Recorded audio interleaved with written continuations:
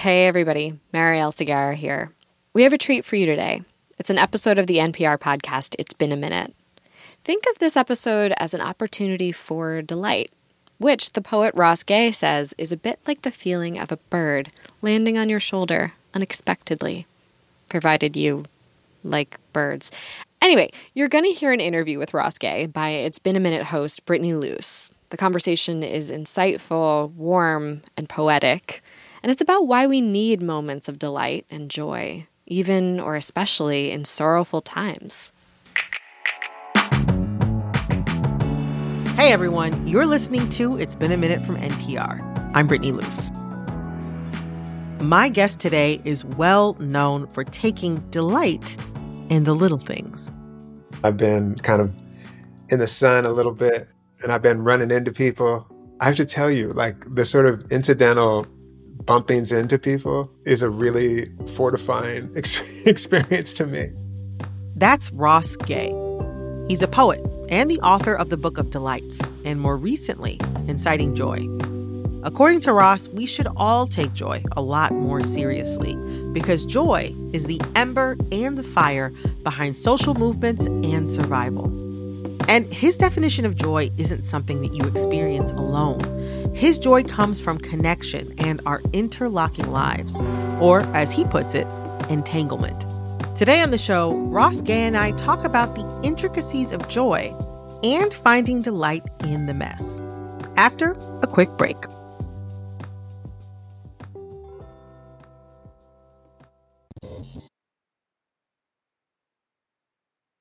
Ross Gay, welcome to It's Been a Minute.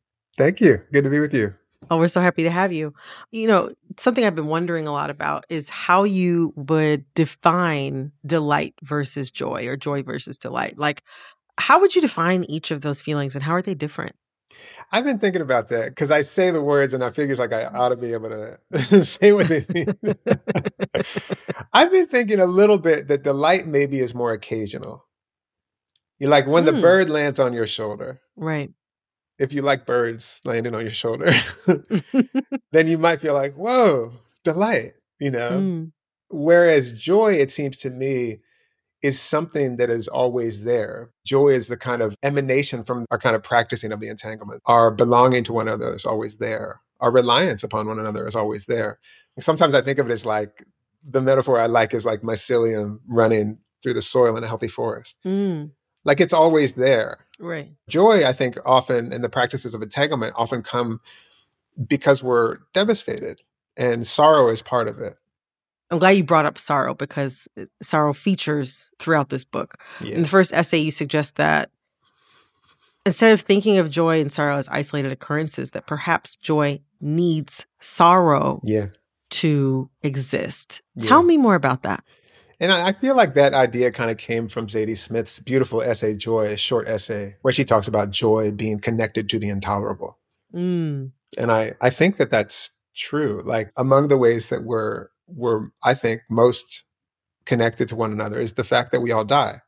Not only do we die, which is a pretty big one, but everything we love will die. Everyone and everything we love will die. And so that's a site of care. Joy is the evidence of our reaching across to one another in the midst of, or as a way even of caring for one another's sorrows. And it seems to me the case that without sorrow, it's something else. And it's also the case that there's kind of no without sorrow. Yeah, it's not possible. Well, you mentioned in the book, basically, if you're living without sorrow, you're not connected to another person or you're a sociopath. You don't have anything. There's not one thing in this world that you love or care for or feel attached to. And that's not really a possible state for most people. Yeah, overwhelmingly. Yeah. So in a way, like one of my questions, I think, is like, if we acknowledge that heartbreak, like, what does it mean? How do we be? I don't have answers for that, by the way. I'm asking. No, I mean, poets are meant to pose the question. Yeah, exactly. Yeah. Something you do in the essay that I love is that you basically ask the reader to imagine their sorrow personified. And you and your sorrow plan basically a potluck. Yeah. And you invite everybody that you've ever met, even people that you don't like, as you put it in the essay. Over for this potluck, and you invite them and their sorrows together, and everyone in their sorrows sort of get together. And I thought that was just such a brilliant way of illustrating how sorrow hangs about you, right? When you're experiencing it. It feels like that Peter Pan shadow that's just kind of like attached to you by the feet. It feels like somebody hanging around that you don't really want there. Yeah. But also, like, in inviting other people to share their sorrows with you, it's like, that's literally like the essence of communion. Like, at first I was like, I'm going to basically have my depression over and we're going to eat salad with my friends.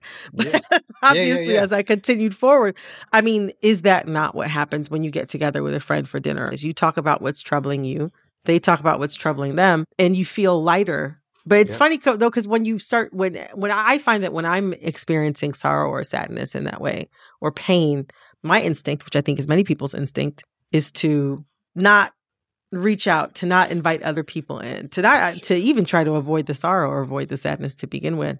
Yeah, I agree. I think there's some element of like shame to it. Yeah.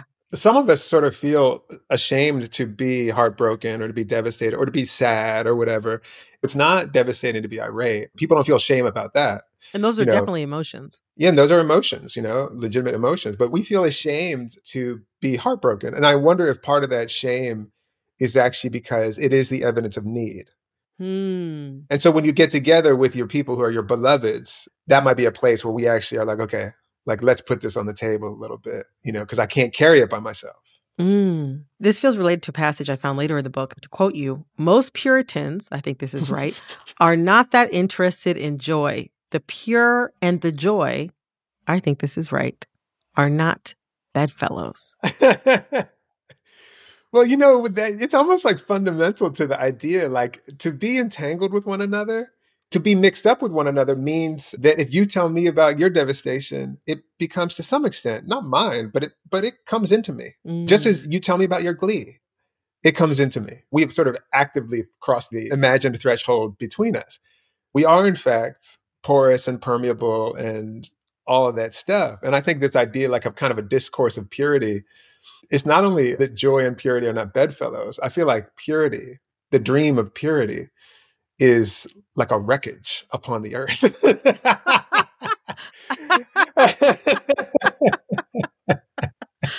Oh, gosh. I mean, you just said a lot right there, but I agree. Yeah.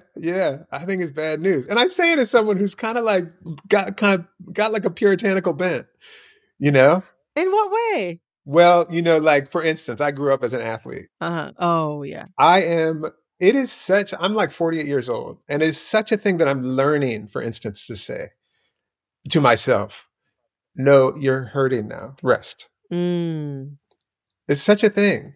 And it's because there is this sort of puritanical notion of like the good or the appropriate or the right. I said I was going to do the good or the appropriate or the right, even on something as superficial as, doing all my kettlebell swings or something. No, but like the follow through and like the discipline is like, that's the ideal.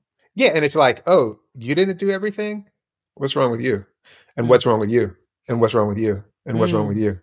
I don't want to walk around the world being like, what's wrong with any of us? I kind of want to just like be curious. Purity is profoundly incurious.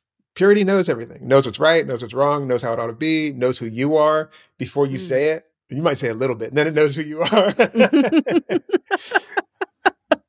I mean, it categorizes too. It's like you're good or bad, you're right or wrong, you're in this pile, you're in that pile. Totally. And there's not a lot of room for the messiness that entanglement really requires of people. Exactly. So, if joy requires mess and entanglement, which is always an adventure, let's say. Yeah.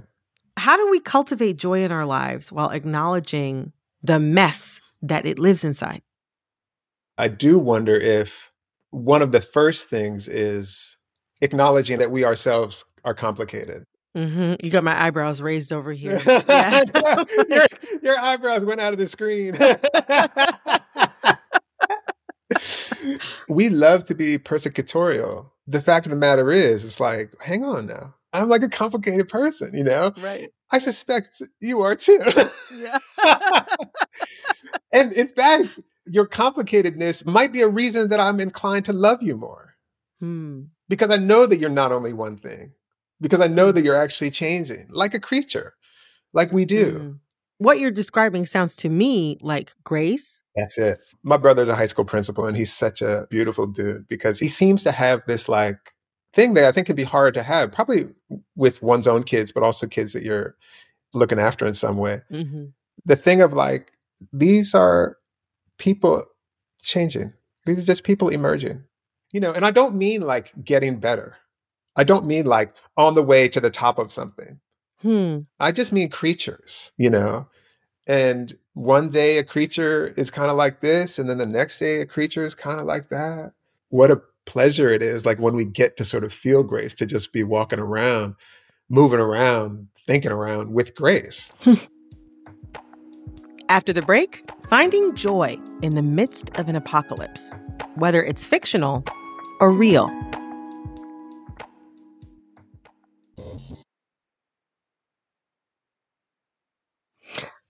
You said that you began this project in joy and also, you know, kind of in delight as well, around the time that you were taking note of the huge upward transfers of wealth that we've seen in society recently. Yeah. And you're maybe worrying about the collapse of society, as a lot of us do. How did you land on joy as a counter to that? I feel like I follow other people in this, like Fred Moten and Stefano Harney, who have a book called The Undercommons. And I feel like I'm a student of like Saidiya Hartman, who has a book called Wayward Lives, Beautiful Experiments. And I got it somewhere up here, yeah. Yeah. Like people who have sort of just spent a good deal of time sort of teaching us to look at the evidence of how we survive and really articulating what, in the midst of profound brutality, what are the ways in which we are sort of already practicing, teaching each other how to like make it through this.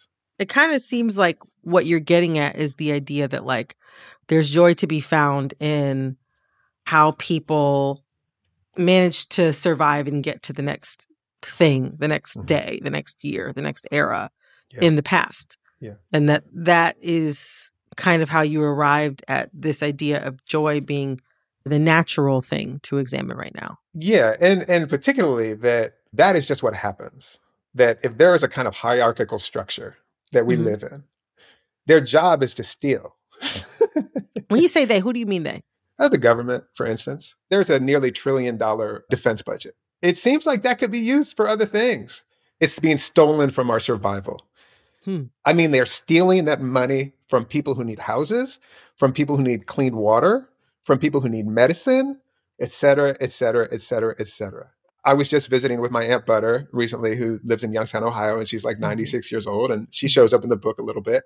And her folks came up from, you know, Port Gibson, Mississippi, and she's sort of adamant about, like, when I get there, she immediately starts going through her phone book and giving me like phone numbers. She's like, you got to connect with these people. Because that's one of the ways that we survive, is by knowing each other and staying connected to each other and reaching out to each other. That is an incitement to joy. Thinking about incitements to joy and the collapse of society living right alongside each other. I feel like there's some extremely popular television shows right now that have been about apocalypse. Station 11 is one of them. More recently, The Last of Us on HBO. And these shows have these moments of finding gratitude for the world before collapse. Like they look back and think, oh, it's so amazing that people flew in airplanes, because they've reached a point now where this mushroom fungus is just killing everybody and turning them into basically zombies. They're not flying planes these days at this point in the series. So they look back and they have this gratitude for, oh, wow, like there was some cool stuff that was happening before society completely bottomed out. I feel like you are not nostalgic for a better past, but living in the present to find joy in the tough times we're in now. And it reminded me of a passage you wrote where you say, the way things become more lustrous, dearer, when we know they or we are disappearing. Say more about that. You're absolutely right. There's not a drop of nostalgia to this. What I'm trying to do is attend to models of surviving, because most of us at some point come from people for whom the world was ending. Most of us come from collapse. Right. You know, so there are people who have been there. And those people, say people who had to flee, and when they tell you, hey, keep up with your cousins, it's not just because it's cute. It's because you might have to flee. Right. Or it might just mean you might need help. Yeah. Actually, yeah. Just not make it dramatic. You might need help. And that help might be like directions. It might mean a meal. It might mean a place to stay. It might mean alone. It might mean like a good song, like a playlist. Hey, I need a playlist, cousin. You know, all legitimate and serious needs, you know, but also that thing of like, it all becomes more lustrous and more luminous when we know that we two are disappearing. When we witness that, when we attend to that you and I both are disappearing, we are more inclined to be like, hey, well, let's share. You've made mention that like, this is necessary work. This is important work. Yeah. But, you know, not everybody feels that way about joy. The first chapter of your book also mentions receiving commentary or feedback that joy is not a serious subject. Yeah. Why do we need to take joy more seriously? Attending to joy or witnessing joy or falling into joy or entering joy or however we think about it, practicing joy, practicing our entanglements, actually means practicing, you know, what you might call meaning, which I think is a worthwhile question, you know, like what's meaning in life? Meaning is sort of meant by giving and receiving care. I'm pretty sure that's true. And I feel like in my own experience, like I feel like I have a meaningful life when I'm collaborating with people in many ways. But among them, like a really important one is collaborating toward a kind of collective care or something. And it might just be that the care is the way that we're gathering. Like a potluck is an instance of care. And even if someone's brownies are terrible, it doesn't matter. And even if like someone doesn't have brownies and like, I forgot, you know, I don't have brownies, but they came. Like it's all the evidence that we need each other that feels really important to attend to. You know, it made me think of something else that you mentioned in the book. That once at a reading of yours, a white woman asked you, how can a Black man write about flowers at a time like this?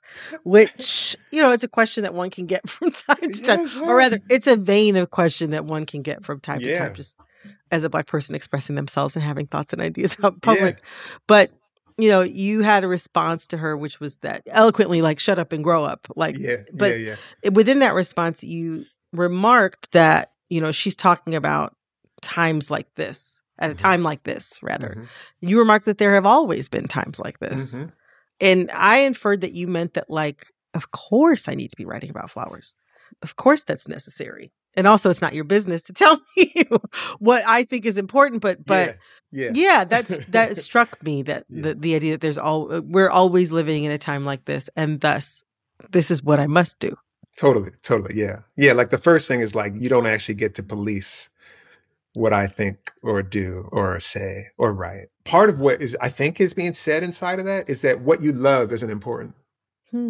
What you're fighting against, what you hate, what you want not to be here, that's important. Those are the legitimate subjects of our deepest inquiry.